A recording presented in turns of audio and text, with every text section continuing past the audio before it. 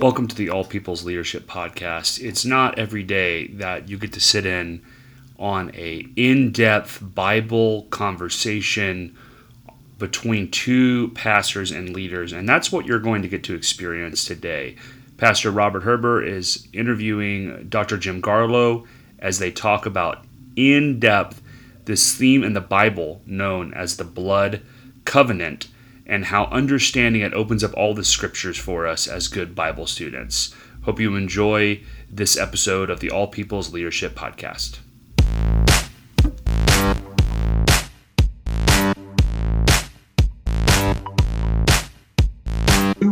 In that beautiful garden setting, unpack this to our tour group in Israel. And I don't know if you remember, I was sitting in the back of our little tour group with my thumbs blazing, trying to take rapid notes as you were unpacking this incredible teaching on the blood covenant. So I just wanted to jump into that today and ask you, first of all, would you just tell us, why is God highlighting the blood covenant right now? Why is everyone talking about this? And why is that so important at this time in history? Well, we live in a time that's very exciting where God is revelating, his self-revelation. And there's just so many things we're understanding now from the scriptures, from the Word of God, we might not have grasped before. Our lack of awareness, for example, of the Hebrew roots or the Jewish roots to many aspects of our faith is causing us to grasp so much more. But this particular teaching on the blood covenant, it is the single most important construct or teaching for understanding the Bible. That's a pretty strong claim, but I think I can back that up. The whole Bible, the Old Testament, is called the Old Covenant. The New Testament is called the New Covenant. So they're built around the constructs of a covenant. In the ancient Near Eastern world, there was a particular practice they went through, steps of the ancient covenant-making ceremony. And those steps are what explain the Bible. And once somebody understands the covenant-making ceremony from the ancient Near Eastern, by ancient Near Eastern culture, I'm referring to this. Ancient, 4,000 years ago, 2,000 years back to the time of Jesus, another 2,000 years back to the time of Abraham. By Near Eastern culture, it's not Far East. Near East, it means the country around present-day Israel and the country surrounding it. So the kind of practice that was normal there is the key, the single, sort of the Rosetta Stone of understanding the Bible, which raises an obvious question. If that's true, why does the Bible not explain that? And the reason is because the Bible was written for a particular time and culture, and everybody in that culture understood the steps of the ancient covenant-making ceremony. And since they understood it, there was no need to explain it. But once you understand it, there are hundreds, I suppose I could make the case thousands, but there are at least hundreds of Bible verses that make sense, that before that would never make sense. I discovered this a long time ago, 1983, I think it was. It electrified me. In fact, I began weeping when I started understanding and seeing the scripture through this. I was like I called an elderly friend of mine. I say elderly, he's the age I now am. I guess that's elderly. And I called my elderly pastor friend. I said, look what I discovered. Well, he knew more about the covenant. And we were like two kids on Christmas morning, unwrapping presents under the tree with excitement, discovering the glories of the scripture on this topic. So once somebody understands the blood covenant, that is the key for understanding literally hundreds of passages. And the result is it's transformational to one's life. It changes how you view God and how you go forward in ministry. Wow. Well, I think you've definitely got our appetites whetted with that. So, I think most of the people that are going to be listening to this, I don't know that we've heard even a whole teaching on the blood covenant. So where do we start? Okay, I'm going to walk through the steps of the blood covenant. And let's just, for all of our listeners, I want you to picture that Robert Herber and I, a man who, by the way, I cannot tell you how much I respect and admire Robert Herber and the influence he is in San Diego and in so many of our lives. But let's suppose Robert and I are not pastors in San Diego. Let's assume that we're tribal chiefs in the ancient culture. And we are about to cut a covenant. That's the way they always said it, cut a covenant we're about to cut a covenant with each other. To do that, we would walk through a number of steps. We would be in an open field before a crowd of witnesses. We'd be facing each other. Picture us facing each other, let's say 10 feet apart. And the first step we would do in the ancient covenant-making ceremony would be to exchange our robes or outer garment. And the reason for that, the purpose of that, was to confuse identities. So if someone would see, they'd say, there's Robert coming. Well, no, that's Robert's jacket or coat, or Robert's robe. But that's Jim's build and Jim's walk. That's not Robert, that's Jim. So there's the confusion of identities in the first step, the exchange of robes. The second is the exchange of belts. Now we think of a belt just holding the pants up. The belt was there for holding the weapons up. The belt represented assets or strengths. So that would mean Robert and I would exchange belts, and in doing it, we would be exchanging assets or strengths. That means everything I have belongs to Robert now, and everything Robert has now belongs to me. That's step 2. Step 3 is we would exchange the weapons that are on that belt. When we exchange weapons, that would mean we're exchanging enemies. So if anybody comes after me, Robert's going to defend me. Or if anybody comes after Robert, be assured I'm going to defend him. In fact, it's suggested, we can't prove this part, it's suggested that the origin of the wave, when you wave at somebody, the origin of the wave was to expose the covenant mark on the wrist, was to say, out there's another set of fists prepared to defend me because we've exchanged weapons. Don't mess with me because somebody's going to defend me. The fourth step in this is the sacrificial animal was cut. In the cutting of a covenant, there's always the shedding of blood. So that's why we read in Genesis 15, and you get a heifer and cut it in two. A heifer, picture a cow, and that has not calved. And so you have a cow or a heifer, you lay it on its back and you literally slice the animal from top to bottom, the underbelly of the animal, from starting at the head all the way, and lay the halves against each other. In any cutting of the covenant, there's a sacrificial animal. There's a shedding of blood. And then we would go through an experience called the walk of death. We'd be facing each other. I would walk through, it's called walking between the parts. Now, you may remember, a number of scriptures talk about this. And so I'd walk between the parts. I'd come around one side of the animal, go through the animal a second time, come around the other side, having completed a figure 8, and I would stand back where I originally was, facing Robert. Robert would walk through the animal, go to one side, come around, walk through it again, go to the opposite side, and return to where he originally was. He would complete a figure 8. And that walk of death meant that we were giving up our individual identities. It's a death to my own self-preservation. It's a death to my own agenda. It's now I'm merging that with Robert. We're two tribal chiefs who are cutting a covenant, and with the walk of death is our individual identities have been laid down. The next thing, the sixth step in the covenant-making ceremony, is the mark on the body. Now, this would vary as to how they do it, but in some cultures, they'd put a small incision, the wrist, and then intermingle the blood. So Robert would make an incision on his wrist, I'd make on one. We'd intermingle the blood. Some primitive cultures even practice rubbing of some abrasive substance like gunpowder into that. They would leave a darkened mark. And this is why, let me repeat what I said a moment ago, the origin potentially of the wave might be, though we don't know, is you'd wave to somebody to expose your covenant mark as a way of saying, don't mess with me because we exchange weapons. And so I have somebody else prepared to take on my enemies.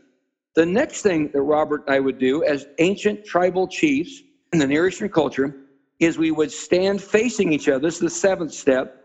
And we would go through a series of pronouncements of blessings and curses. So I would say, Robert, so long as you keep this covenant, blessed shall you be when you rise up, when you lay down, when you go out, when you come in.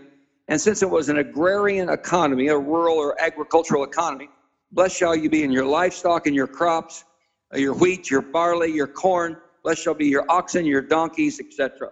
And blessed shall you be the offspring of your wife and your children. And we pronounce blessing. But then I'd say, if you violate this, cursed shall you be when you rise up. Cursed shall you be when you lie down. Cursed, and we go through a whole string of curses, just like with a string of blessings. Now that ought to be igniting some thoughts in some people's minds. Suddenly, numbers of Bible verses that make sense that are all demonstrating what are the steps of the ancient covenant-making ceremony. Robert would then say the same pronouncement of blessings and curses upon me. Then the eighth thing we would do is we'd share a covenant meal together. We would sit down. We're still out in an open field before a crowd of witnesses, and I would feed him the first bite. He would feed me the first bite and say, as you take this first bite, it's as if you're ingesting me. It's announcing our oneness as tribal chiefs in our new covenant we're making with each other. That, by the way, is the origin of the picture that's oftentimes taken at wedding receptions when the bride and groom feed each other. And the next thing would happen would be the exchange of names. I would say to Robert, my name will no longer be just Jim Garlow. My name will be Jim Herbert Garlow. And Robert would say, my name will become Robert Garlow Herbert. That is, every time we pronounce our names, we're announcing who our covenant partner is. The 10th step is the most critical. It's the most profound. It's incredible. But I'm not going to go into that yet. I'm going to park there for a moment because we're going to get that 10th step is a clincher. It's the one, it just tugs at your heart. And before I go to that 10th one, let me just walk through a few Old Testament passages. If that's okay, Robert, I'll just keep going and jump in and cover Jim, some of the passages. I'm just stuck for a second thinking about Robert Garlow Herbert and all the doors that could open around the world for me. So I'm kind of after this, if we could cut a deal. It might close more than it would open. Okay, keep going. And everything I have belongs to you. You take on all my debt. Boy, that's a glorious thought. Okay. Well, okay, now we're going to jump into some Old Testament passages, and you're actually going to see now where passages we've all read our whole lives, if you were raised in a church, and they made no sense unless you understand these steps of covenant. I should say, I'm walking through 10 steps of covenant. We covered 9 of them. There are actually a couple more. There's the piling of memorial stones. There's the planting of a tree. I'm not suggesting every single culture practice all 10 or 11 or 12 of these all the time, but this is the collection of cultures, and oftentimes they would go through all of them, sometimes maybe just portions of these that were normative in the actual covenant-making ceremony. Let me take you to a passage in 1 Samuel 18. In that passage, Jonathan, Saul's son Jonathan, is with his buddy David. And it says he took off his outer garments, his robes, and they gave them to each other. And then they exchanged belts and then later weapons. Now, tragic, this text is rich with meaning of the making of a covenant, the cutting of a covenant. And to show you how distorted the secular mind has become, the homosexual movement will take this and turn it into a completely inappropriate relationship between David and Jonathan, when in fact it's precisely the opposite. It's a glorious God-ordained friendship in which in that culture and that practice they exchanged outer garments. And so when you see in 1 Samuel 18 verses 1 through 4, they exchanged outer garments. What is that? That's covenant. That's the exchange of identities. They exchanged belts. What's that? They met each other's assets or strengths would belong to the other. They exchanged weapons. That means they exchanged enemies. Let me take you to another passage. It's Genesis 15. If people understood Genesis 15, verses starting at verse 7 and going to about verse 18, that passage is as important as John 3:16. And I would contend it's the one that makes John 3:16 possible. And I remember that because at the end we'll come back to my claim and I'll back that up. But God speaking to Abram actually to God, and he says, hey, you promised, I'm going to paraphrase here, you promised me some land, Genesis 15. When am I going to get it? And God says, go get a heifer and cut it in two. Abram did not go, what? A heifer? I don't want a heifer cut in two. I want the land. No, Abram didn't bat an eye. Why? Because he knew what this was. This was the step of the covenant-making ceremony. This was Abram's most important moment. So God says, get a heifer, cut it in two. And he did that, and then they went to walk between the parts. This is God and Abram making a covenant. However, something very strange happens. Abraham, I'm going to save that till later. That passage is relevant to every single listener right now. And when we go into the new covenant, I'm going to come back to that Genesis 15 passage, and it'll light a fire. You're killing me. You just took me to a cliffhanger right there. Well, it is so potent that the way to really see Genesis 15 is when we get to the New Covenant, New Testament. So be assured it's going to be worth the wait, because that verse is relevant for every single believer. It's why they have salvation today. But I'm going to get back to that one in just a moment. Now I'm going to jump you to Genesis 17. Genesis 17, God is still cutting the covenant with Abraham, and he says, I want there to be a mark on your body, and that mark on your body that you belong to me is going to be circumcision. Now, why did God choose a small piece of skin from the male reproductive organs? The answer is a simple one.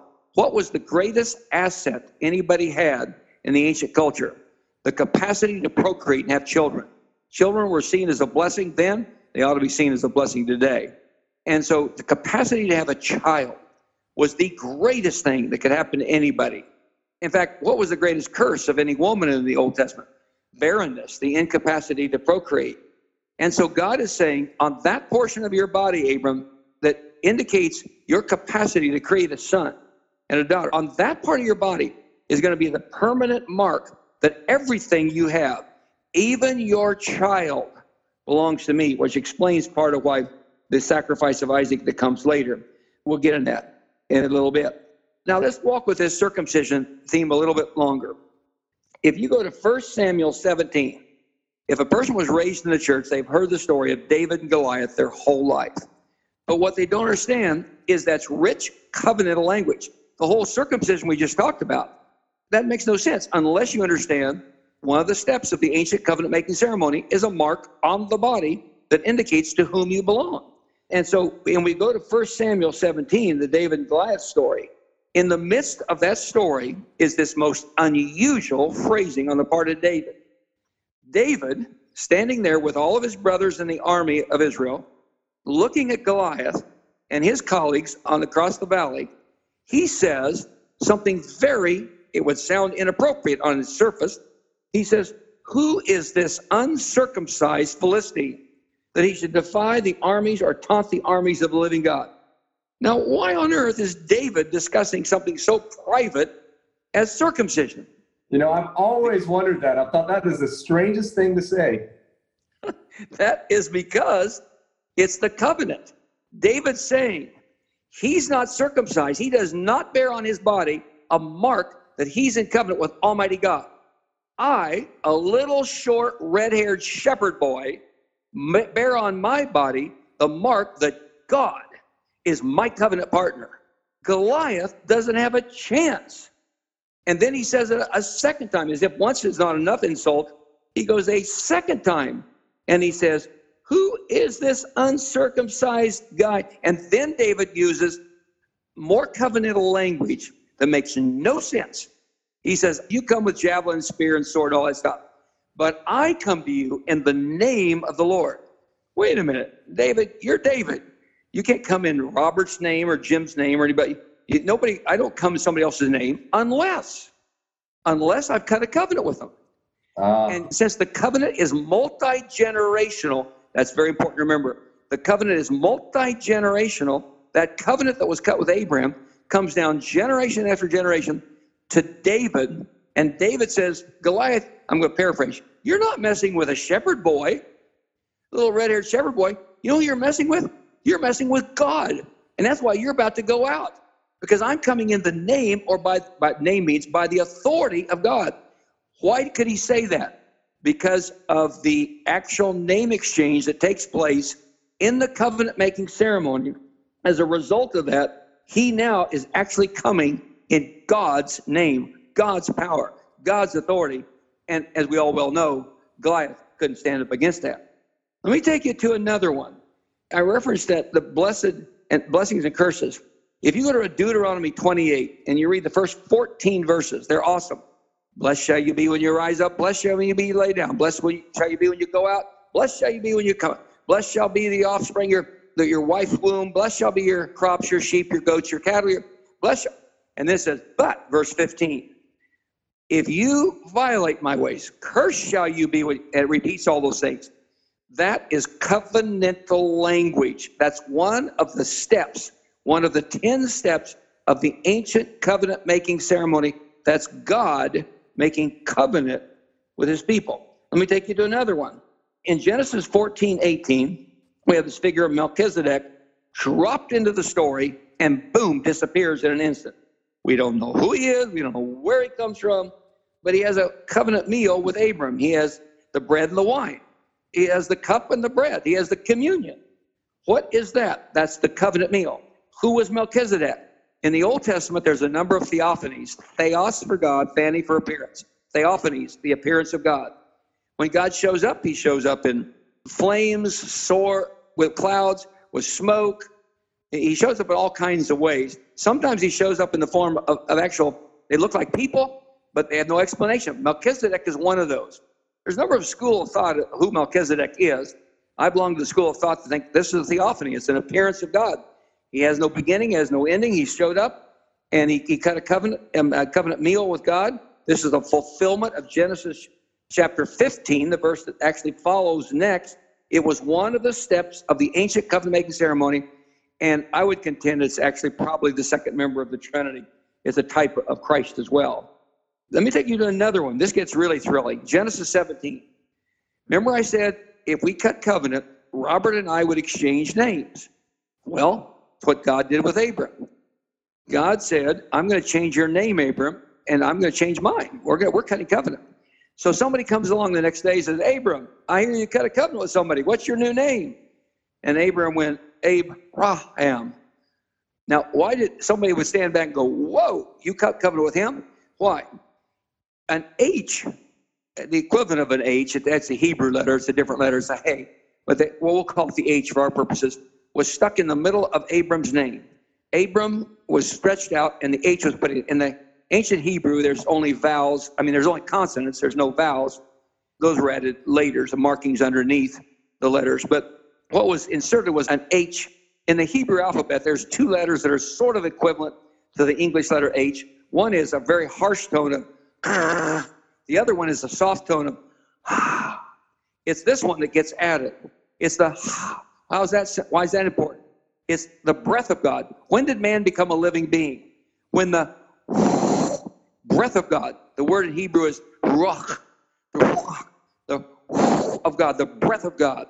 In the New Testament, we go to the Greek. What's the Holy Spirit? Holy pneuma, air, wind. It's a very hard word to translate. That's why they used to call it Holy Ghost. Could be holy wind, holy blowing. It could be almost anything. It's the holy wind of God that comes upon him at that point. Now, what that is this is a moment in which Abram's name has been changed to Abraham, and people would have stood in awe. You are in covenant with Almighty God? This is astounding. And it's interesting. Many of the opponents of the physical descendants of Abraham to this day, the Jewish people, don't grasp. It's multi-generational. It's been handed down. And they try to take on the descendants of Abraham's and can't understand why they can't. And the spiritual descendants, that's what we are as well. And so Abram's name was changed Abraham. And in that moment, God said, I'm going to change my name too. I will be known as the God of Abraham. And from that point on, we've been calling him exactly that. And then there's this 10th step, this incredible 10th step. Oh, but I'm going to do that one later. That's right. I'm going to skip out. I'll get to it. Okay, now I'm going to move you to the New Testament, if that's okay. And I'm going to walk through that. Now, we've just covered some of the sample passages from the Old Testament, just sample passages, examples of when the covenant was being followed. Those are biblical passages that make no sense unless you understand the steps of the covenant-making ceremony. There's so many more. Jeremiah 7, Jeremiah 22. It says, when you leaders of Judah, you cut the animals in two, you cut the calf in two, and you walk between his parts. What is that talking about? Well, if you understand covenant, you understand exactly what it's talking about. In this particular case, the steps of the covenant. Now let's jump to the new covenant. Hebrews 7:22 and Hebrew 8:6 says, there's a better covenant. Well, how could it be better? The old one wasn't too shabby. It was kind of nice. This is actually even better. And it says, Hebrews 10:1 says, the old one was a shadow of the real thing. Well, what does it mean, a shadow? Let's suppose I was standing on a stage and there was a bright spotlight on me. And if you looked at the curtain behind me, you could see the form of Jim Garlow. You see the shadow of Jim Garlow. Mm-hmm. But if you turned the light off and you came and just joined me on the stage, you would see the incarnation of Jim Garlow. We go from two-dimensional shadow to actually a three-dimensional, actually real person, flesh and blood.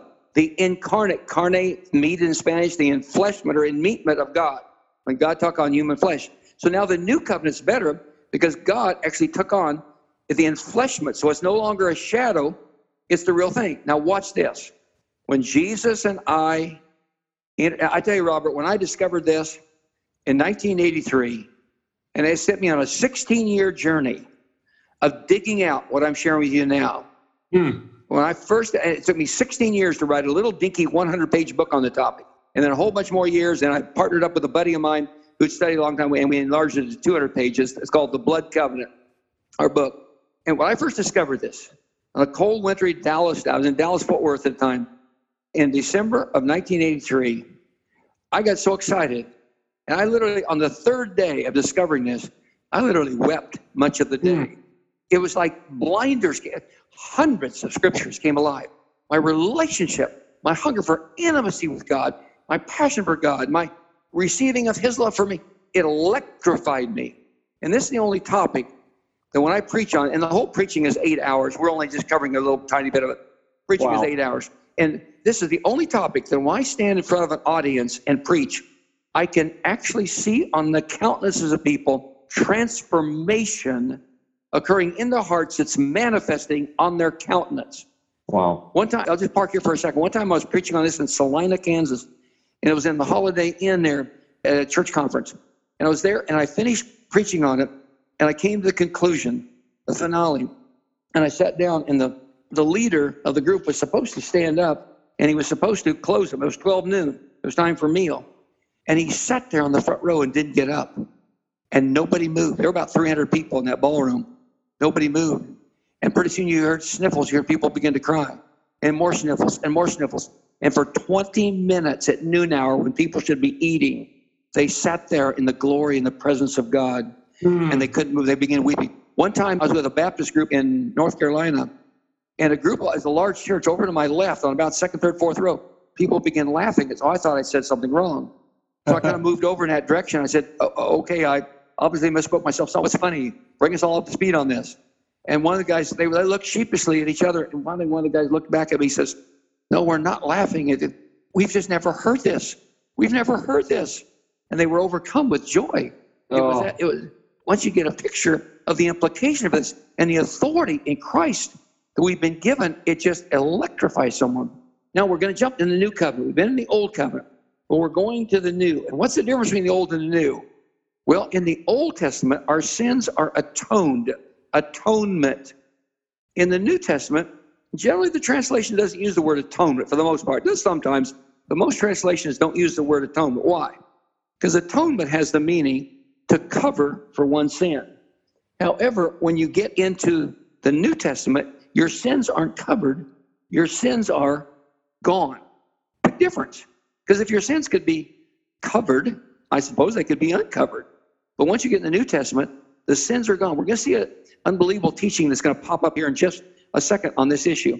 When I was a little kid in church, there used to be a song we'd sing, and I used to think it was a corny song. But now as I'm an adult, it's theologically rich. And the song was, gone, gone, gone, gone. Yes, my sins are gone.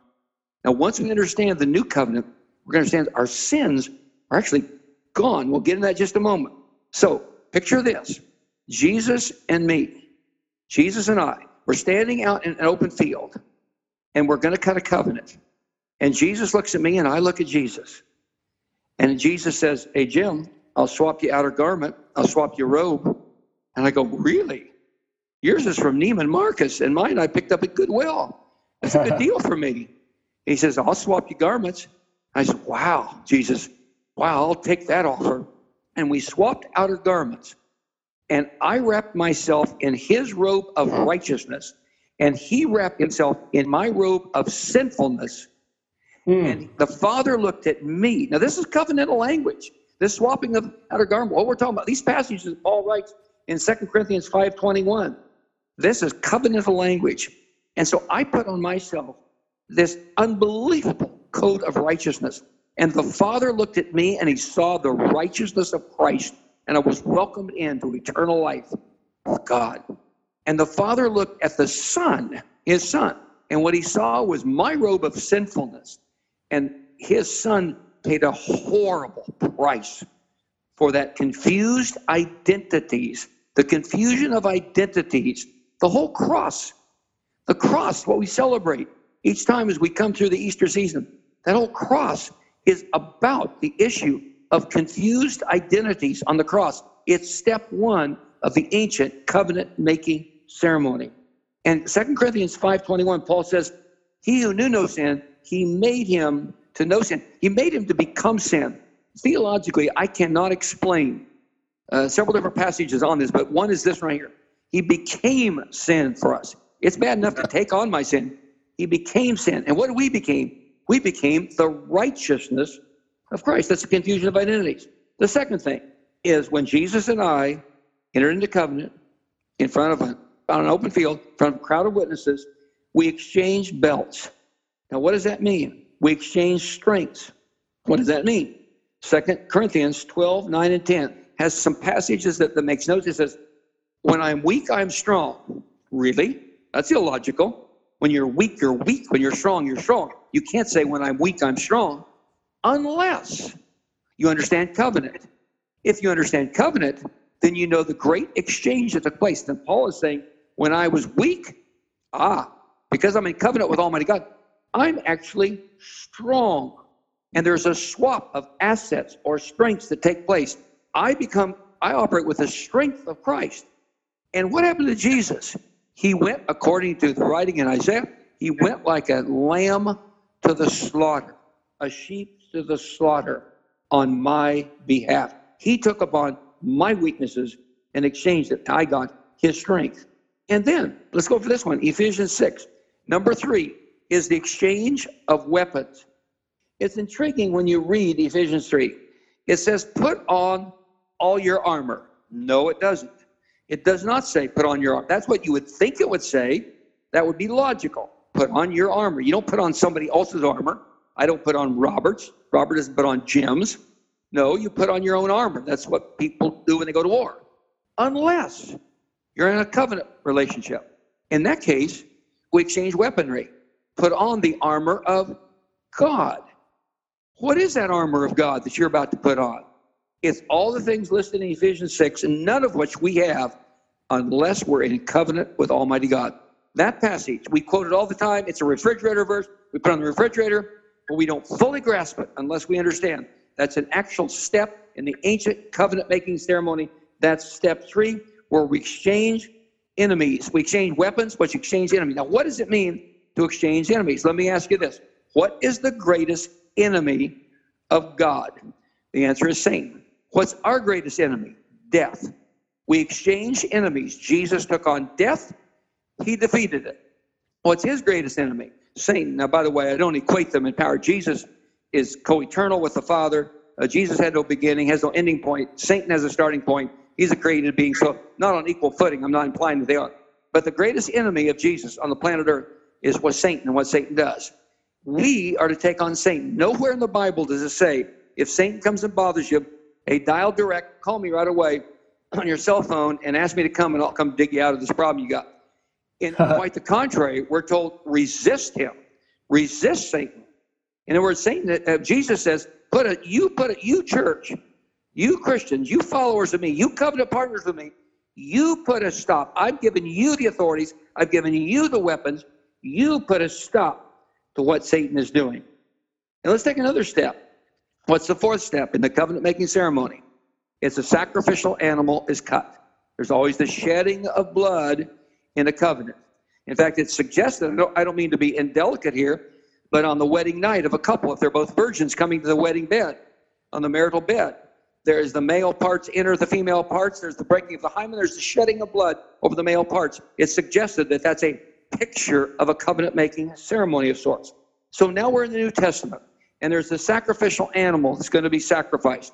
And who is that? It's the Lamb of God. And Jesus is about to be sacrificed. Now, this is exhilarating what happens. In Matthew 27, the centurion is standing there watching the crucifixion of Jesus. And at 3 o'clock, it was dark, and all of a sudden, he is shocked. He's shocked that Jesus has died so quickly. Nobody's shocked at. He says he's unbelievably shocked. What is he seeing? He's seeing, because I think the crucifixion actually took place on the Mount of Olives. I think the evidence is overwhelming that that's where the crucifixion was. That's where the evidence just, to me, is compelling beyond description. A whole lot of, about 6, 7, 8, 9, 10 different reasons. And so the centurion would be able to have looked and seen down, there used to be an enormous viaduct or bridge where the red heifer was brought across, used to be across the Kidron Valley to the Temple Mount. Now it doesn't exist anymore. But he would have seen right into the Temple Mount. It was dark, but it lit up. But you can't see into the Holy of Holies. Nobody can see into that. Unless a curtain that was many inches thick, a gargantuan curtain, a massively heavy curtain, was ripped in two from top to bottom the instant that Jesus died, which is precisely what happened.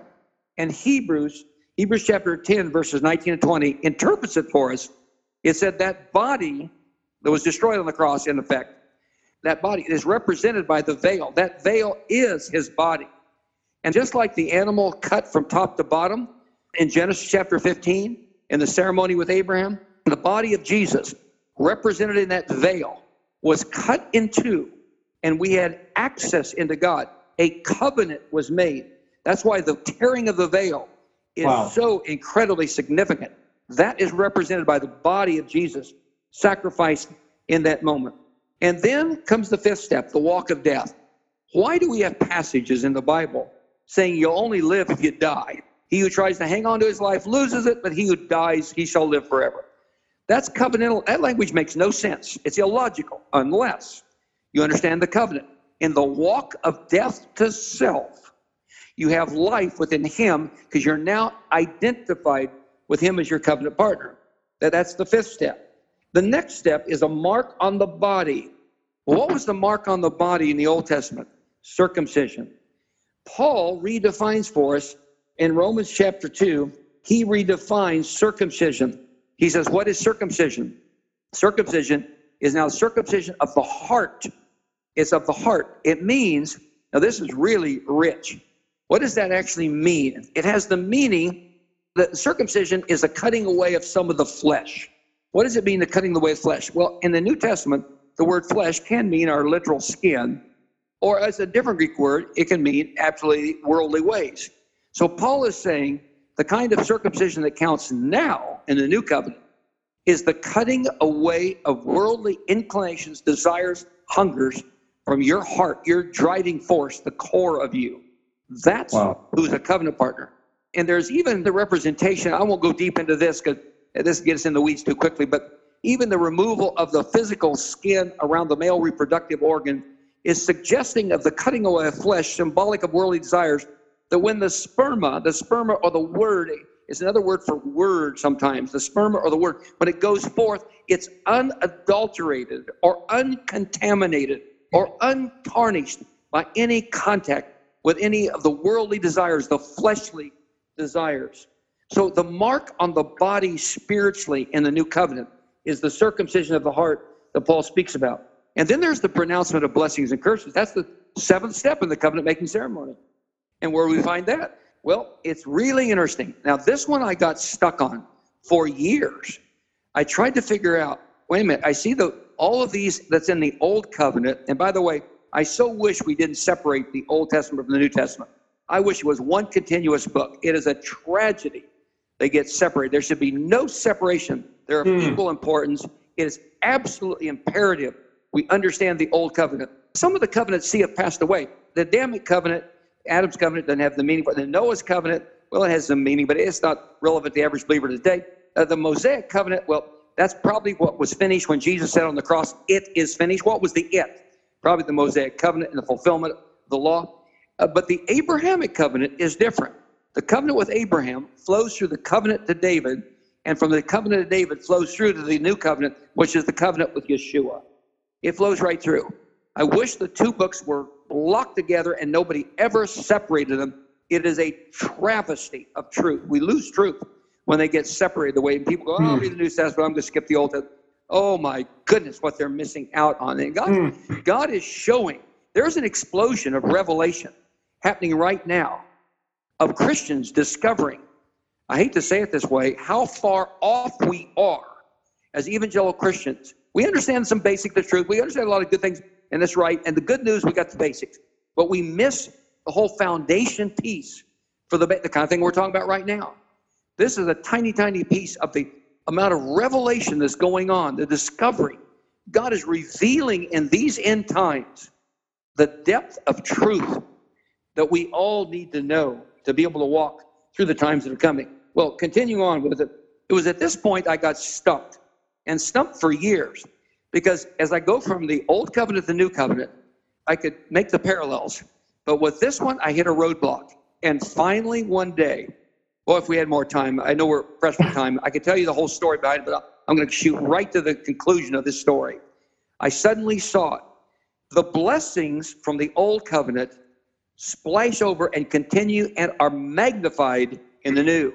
Wow. But the curse that's in the Old Testament, cursed shall you be if you violate, that stops. And I couldn't figure out how it stopped. Now, it should have been obvious to me, but I got stuck there. And all of a sudden, one day, I saw it. Galatians 3:13, cursed is he who hangs on the tree. The full force of the sins of humanity were absorbed like a grand shock absorber by Jesus on the cross. That's why Paul writes, he who knew no sin became sin for us. It says he became a curse. He didn't just take a curse, take some sin. He actually became it. That's the agony of Jesus on the cross, was not just the excruciating pain. By the way, the word excruciating comes ex from cruce, cross, the most painful death you could have from a cross. So the word excruciating means of a cross. And so he had this excruciating of the cross pain physically, but he had the moral pain of becoming sin for humanity. Now, it means, how did sin start? Well, the fall of Lucifer, then the fall of Adam and Eve. And embryonically, we're present, and then all of our cumulative sins of all of humanity since that. Roll those three things into one enormous ball, and that ball comes rolling down through history and crashes into the grand shock absorber, Jesus, and he takes that, you talk about agonizing, sinless, he takes on that pain in that particular moment. And he who knew no sin, he became sin for us. He took the whole notion of the curse, absorbed it in his body, and we don't find any pronouncements of curses after that. And we do find, woe be to if you sin, the consequences of your action. We find those kind of things. There's certainly the consequences of sin. But in terms of a curse, that was taken by the cross. This is astounding. Then you have the eighth step. That's the covenant-making ceremony. And by the way, we don't have time to park here. I'll just say it this way. Hebrews 2:14, Colossians 2:14 are both passages that show that Satan was defeated at the point of the cross of Jesus. This is before the resurrection. The resurrection settles another issue. And I would contend that 1 Peter tells us the time between the crucifixion and the resurrection, there was another issue going on. But at least for right now, for our purposes, the crucifixion itself, the crucifixion at that point, at the point of Jesus' death, Satan was destroyed. Now, he was destroyed kind of like the forces of Germany were destroyed on D-Day, but it wasn't until V-Day we completely wiped them out. So we're between D-Day and V-Day with Satan at this point. So he's still functioning on the earth, but he's functioning on death row, because at the moment that Jesus died, this was the only time in all of history where somebody died who was not guilty of death, guilty of a sin that merited death. This was the first time completely innocent blood had flowed of someone who was totally sinless. That meant that Satan was now on death row. He put himself there, and a shriek from the pit of hell came out that moment because he recognized who he dealt with. Let's go to step 8. I'll shoot through this one really quick. It's the covenant meal. When Jesus and I entered the covenant, we shared a meal together. In John 6, Jesus talks about this, and the Pharisees don't get it. He says, unless you guys eat my flesh and drink my blood, you're not going to have life in the kingdom. They go, whoa, that sounds cannibalistic. I'm paraphrasing. They don't understand it. In 1 Corinthians 11, Paul deals with this much more straightforwardly. And then the exchange of names. In Acts chapter 11, there was a name exchange. John chapter 5, we'll see another one, 5:27. What was it? When Jesus and I entered into covenant, I took on the name Christian. We pronounce it Christian. The I-A-N suffix on that word indicates one who belongs to somebody else. So Christian means one who belongs to Christ. That's the technical definition of it. And I took on myself the name of Christian or Christian, Acts 11:26. And I, from that moment, was identified with Jesus. And Jesus took upon himself my name. How did he do that? He could have been called the Son of God, which he was. He went with the identification from that mark on with the Son of Man. And then comes the final one. And this is 10th step. And this is the one I told you about, is really pretty exhilarating. The 10th step of the covenant making ceremony. Okay, let's suppose, Robert, you and I are making covenant, cutting covenant as tribal chiefs in an ancient culture. And we come to the 10th step. The crowd is holding their breath. They know what's about to happen. They know what's about to happen is the covenant's going to be tested. It's going to be proven. What does that mean? That means to prove the covenant. Well, let me just stop here. What's your oldest son's name? Hudson. I'm sorry? Hudson. Did you say, I'm having trouble hearing over my... Sorry. Hudson. Hudson. Okay, like I thought that's what you said. The car. Well, you're too young to know that car, Hudson. Okay, you named your son Hudson. What a great name. Now, you and I are about to cut a covenant. And the way we're going to prove or test the covenant is we're going to exchange our oldest male child. I will take hold of Joshua's hand. I will walk over to you and I'll say, Joshua, you're my son. I love you. I care so much for you.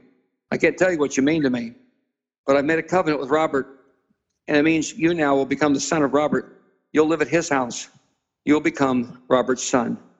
And I'll place your hand now, Joshua, into Robert's. Robert, you would walk to me and you'd say, Hudson, I love you. You mean everything to me.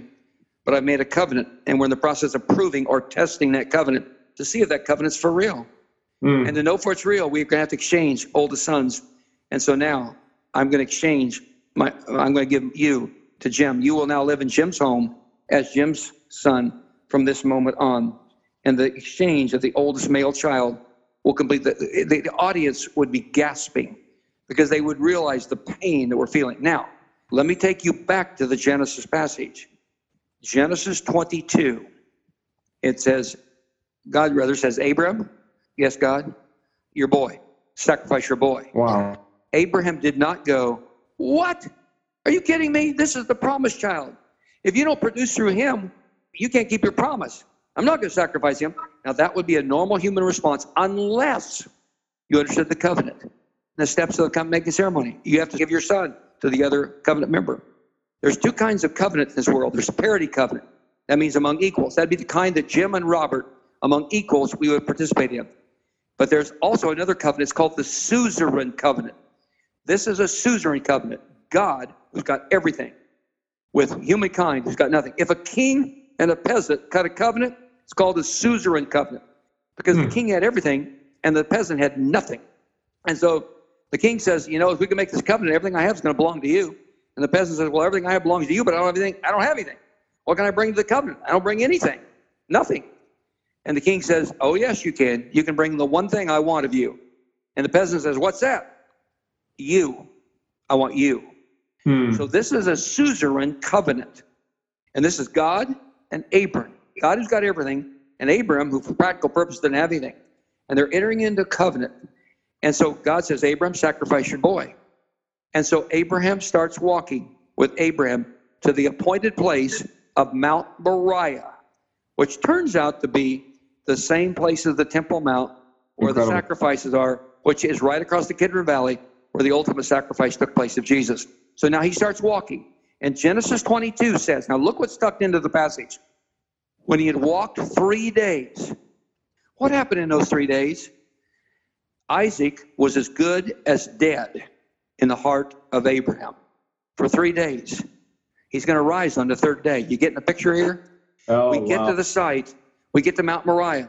And Isaac says, hey, Dad, where's the sacrifice? He says, God's going to provide. Yahweh Yireh, God will provide. He said, okay. So Isaac hauls wood up the mountain. People picture about him being a baby. No, he wasn't a baby. How old was he? We don't know. He might have been 33. Kind of interesting. He hauls the wood up the hill. The Hebrew word for wood is also the same as tree. Years later, Jesus would haul a tree or wood up a hill. You get what's happening here in this passage? Now, Abram raises the knife, and he's ready to raise the knife. And God says, Abram, I have your attention. Now, we have to jump over to Hebrews 11. And there in Hebrews 11, we get a glimpse inside of Abram psychologically. We go inside of Abram's mind. And I'm going to obviously paraphrase this.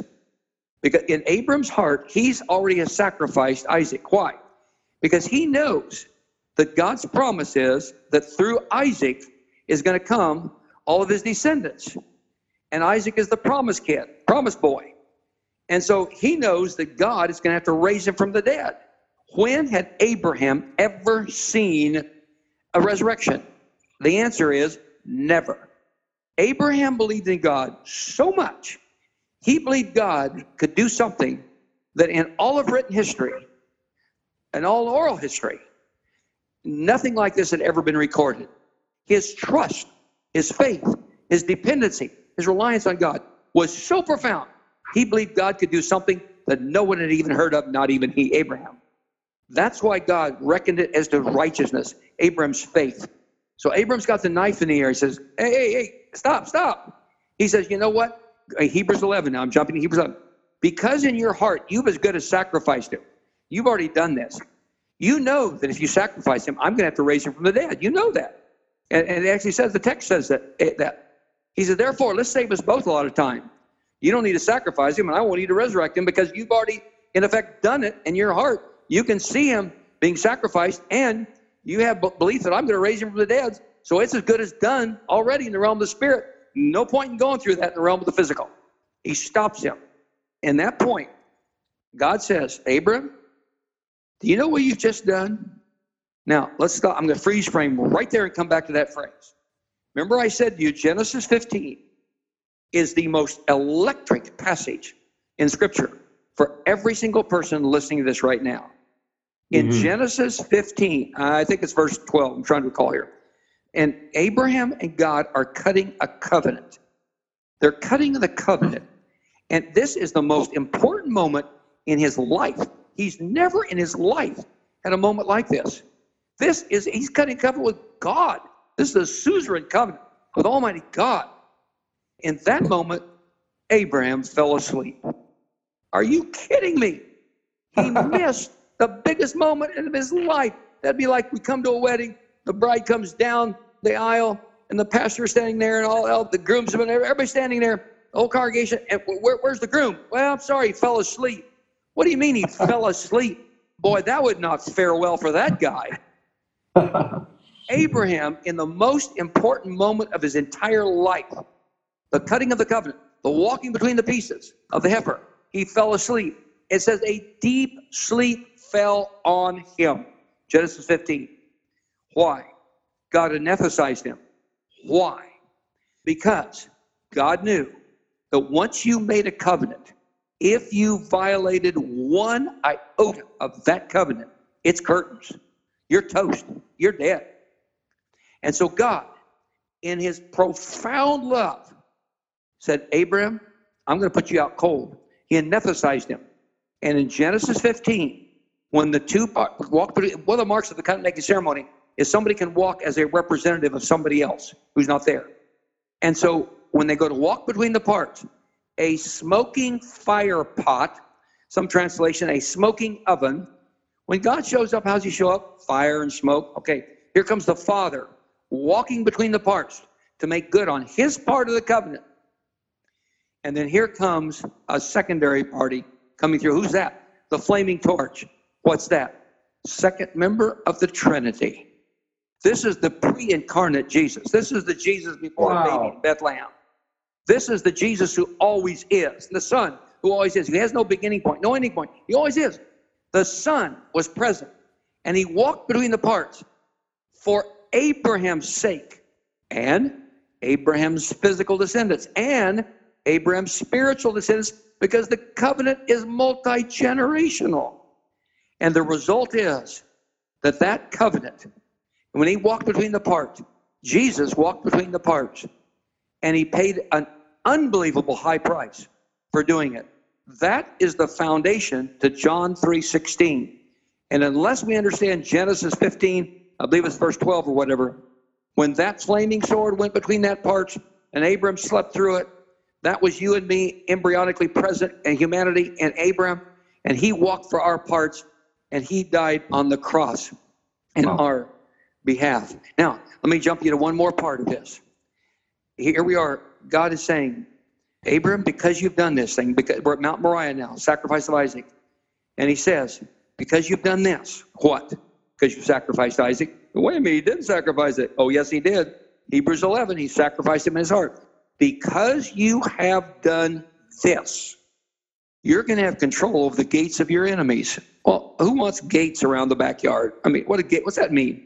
It means nothing unless you understand that culture in which it's written. He who controlled the gates had all authority. The elders sat by the gates. They determined the immigration policy, who got in and who got out. They controlled all of commerce. We've all learned that right now during the coronavirus event because the government's controlling all of commerce. They're controlling who comes and goes. You can't come and go. You can't enter this country. You can't even leave. You can't do anything right now because who controls the gates controls everything.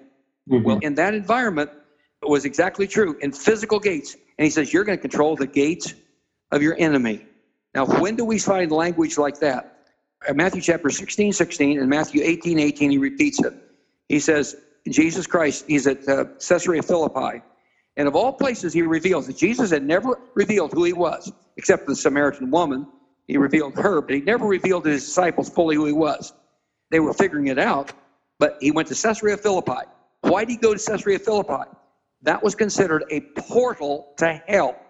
The gates of hell were considered to be, way up in that northern city, Caesarea Philippi. He took them up there to the place that's identified with the gates of hell.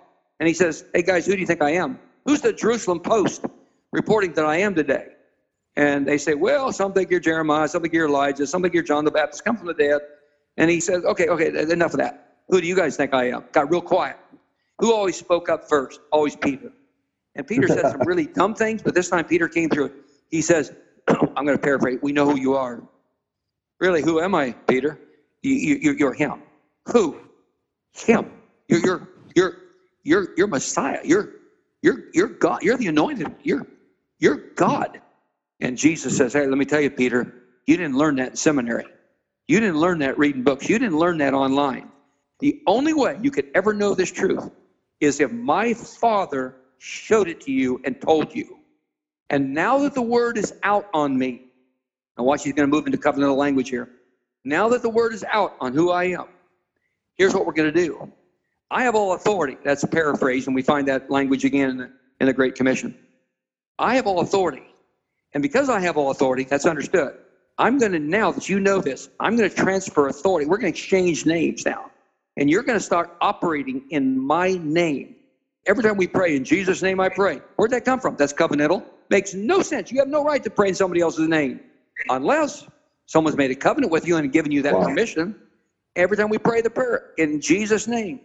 The whole Lord's Prayer is covenantal in language. He says, okay, Peter, and you guys, Peter, your name's Rock, and I'm going to play off your name, Rock. And on the rock of this revelation, the truth of this, I'm going to now give you authority. And what you declare to be inappropriate, illegal on earth, I'm going to back you up. You be aligned with, here's what you do. Fill your spirit with my word, link your lips up to my spirit, and speak my word to the situation of life. Now here's the implications of covenantal praying. Covenantal praying is instead of us looking at God and begging God to do what he does, he already wants to do. Now, it's not wrong to do that. I'm not condemned. Sometimes my best prayers are just help. Jesus, help. That's all I can pray. I get that. I'm not condemning. And petition prayers mean we make requests of him. That's nothing wrong with that. That just is not covenantal language. It's not the most authoritative praying. Authoritative covenantal prayer is when you understand who you are in Christ because you're in covenant with Almighty God. It's like David standing before Goliath saying, who is this uncircumcised Philistine you should defy me? I know who I am. God is within me, and I take you on. Glad you don't have a chance. So our praying becomes like that. We look at Hebrews, the Hebrew idiom was mountain. We look at the mountains of our life. Mountains means the difficulties of our life. And we declare them, mountain, be moved. That's covenantal language we find Jesus speaking about. Why? Because we're operating now in his authority. And instead of looking at God, begging him to do what he already wants to do, we turn around our back and he's backing us up. God's behind us now, backing us up as a covenantal partner, and we're declaring to the situations in life, the mountains, so to speak, in our life, the difficulties, the circumstances of life that are contrary to God's word, we're declaring God's word, God's will, God's way, and he's backing us up because there's something about words that has authority in the realm of the spirit when your covenant partner is Almighty God. And I close with this thought. And that is a picture. I'm going to take you back to the Old Testament. Remember I said that Saul and Jonathan, not Saul and Jonathan, Saul had a son named Jonathan.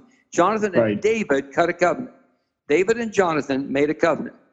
Now, there came a time when Saul and Jonathan were killed in battle. And David one day, we'll find this later on, he's preparing for an evening meal. I picture it in my mind, him washing his hands for the evening meal, the dinner time, and he notices the covenant mark on his wrist. Now, whether he had one there or not, this is literary license I'm taking right now. And he goes, wow, I miss Jonathan. How many years has Jonathan been dead? What is it, 10, 20, 30 now? How many years has he been dead? My covenant partner. And then David goes, aha, all the descendants, multi-generational, all the descendants of Jonathan, they're in covenant with me too. I wonder if there's any descendants. And he goes to his servant Ziba in this passage, 2 Samuel 4.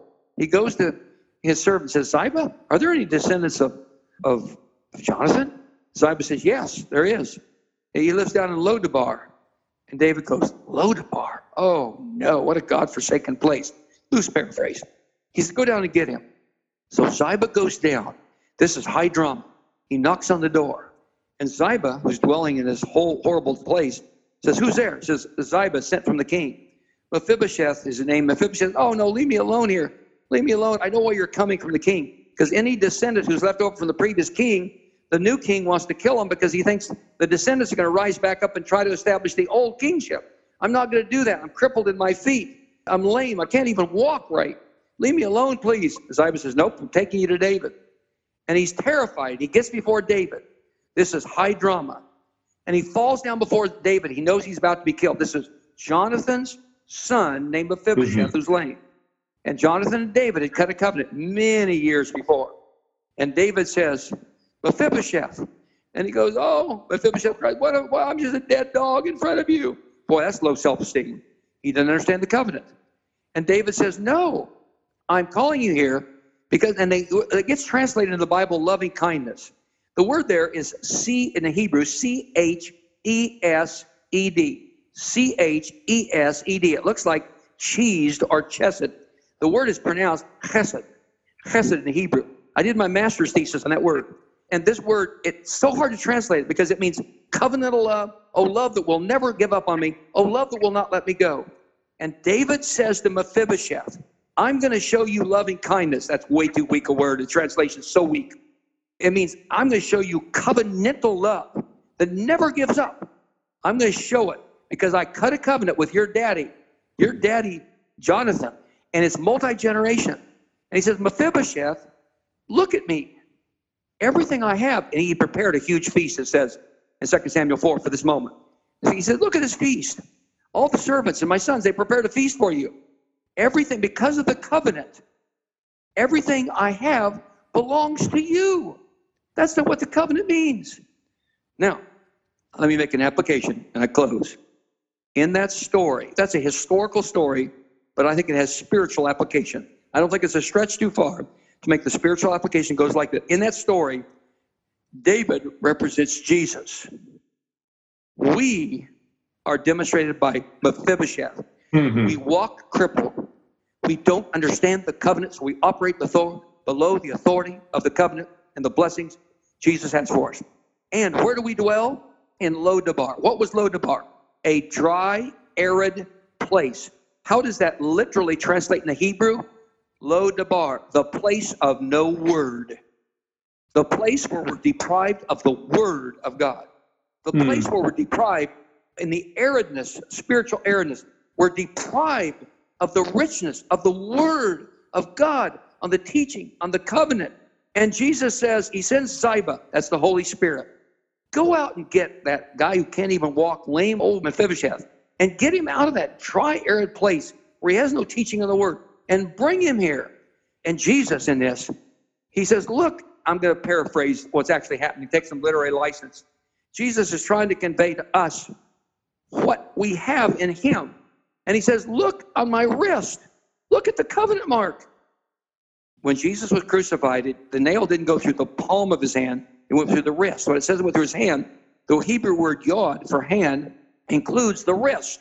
The only way a body could bear up is by the nail going through the wrist. And so on the wrist of Jesus, where the covenant mark was practiced in many primitive cultures, was the mark of the nail, the covenant mark. And Jesus points to his wrist. And he says to those of us who walk in our lamed fashion, dwelling down in Lo-Debar, the dry, arid place that's deprived of word teaching, Lo-Debar, the place of no word.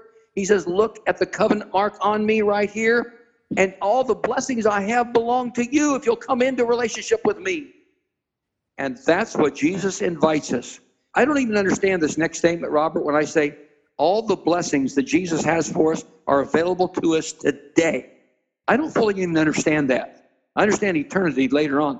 I don't fully understand, but all the blessings that Jesus has belong to us and are available to us today. That's why the teaching is so powerful. And Jesus would say to your listeners right now, he would say, come on, quit dwelling down in Lo-Debar, the place of no word. You got to have more word teaching. You got to have more of the word. If you knew about the covenant, you'd know the word, and you'd operate in the word and its authority. Now, come out of Lo-Debar. Quit walking lame. Start walking robustly, spiritually. Come into understanding of the covenant. Look at my wrist, the price I paid, and I invite you in to the covenant. That's the most important teaching I've ever heard and I've ever given. Absolutely, absolutely mind-boggling. I think about the situation we're in right now, and that we're in our homes, and we celebrated Passover last week as a church, talking about, wow, maybe for the first time in history, all the Jewish families are all back in their home, just their families, and celebrating just as it happened in the time of Passover. And now we're doing this as Christians and coming into an understanding. And now we're taking communion more regularly. And now we're talking about the blood of Jesus and talking about the blood covenant. And you talked about David and Goliath and the confidence David could have because he understood he was a covenant. I mean, I'd never seen that. Talking about these different thoughts with Abraham and Isaac and bringing that to life. But I just think, wow, could it be right now that God is awakening us to have such a greater,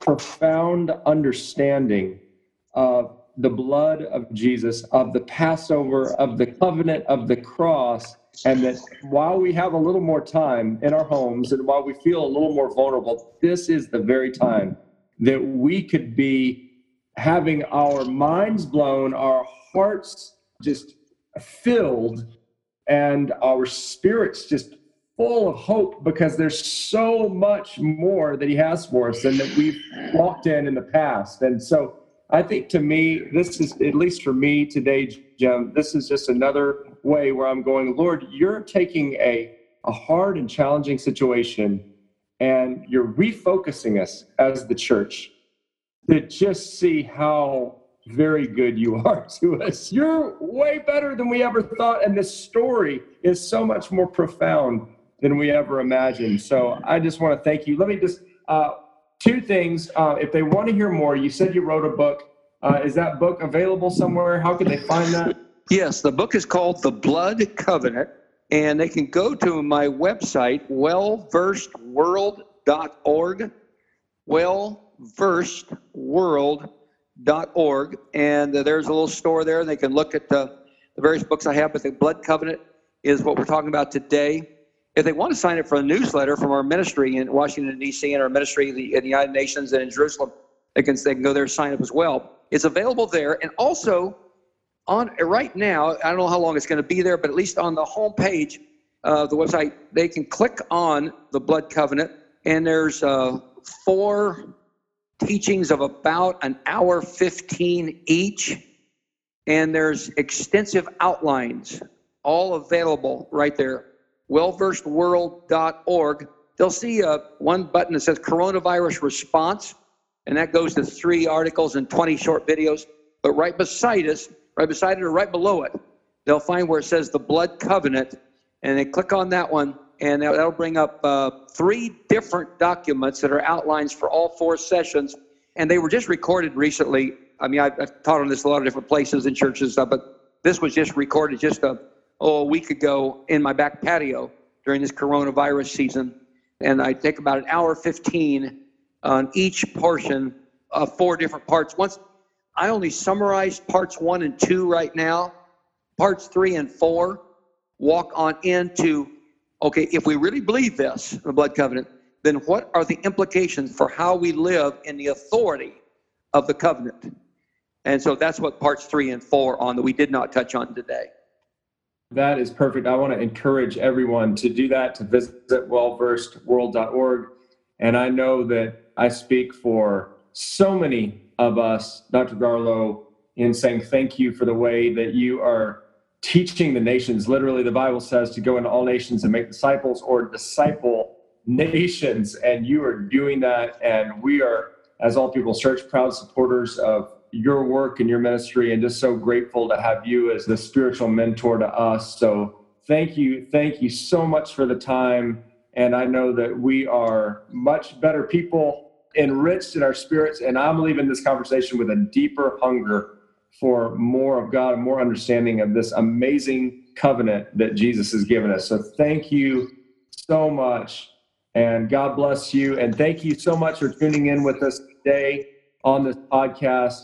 And there is going to be a great blessing, I believe, from listening to this and diving into this topic more. So God bless you.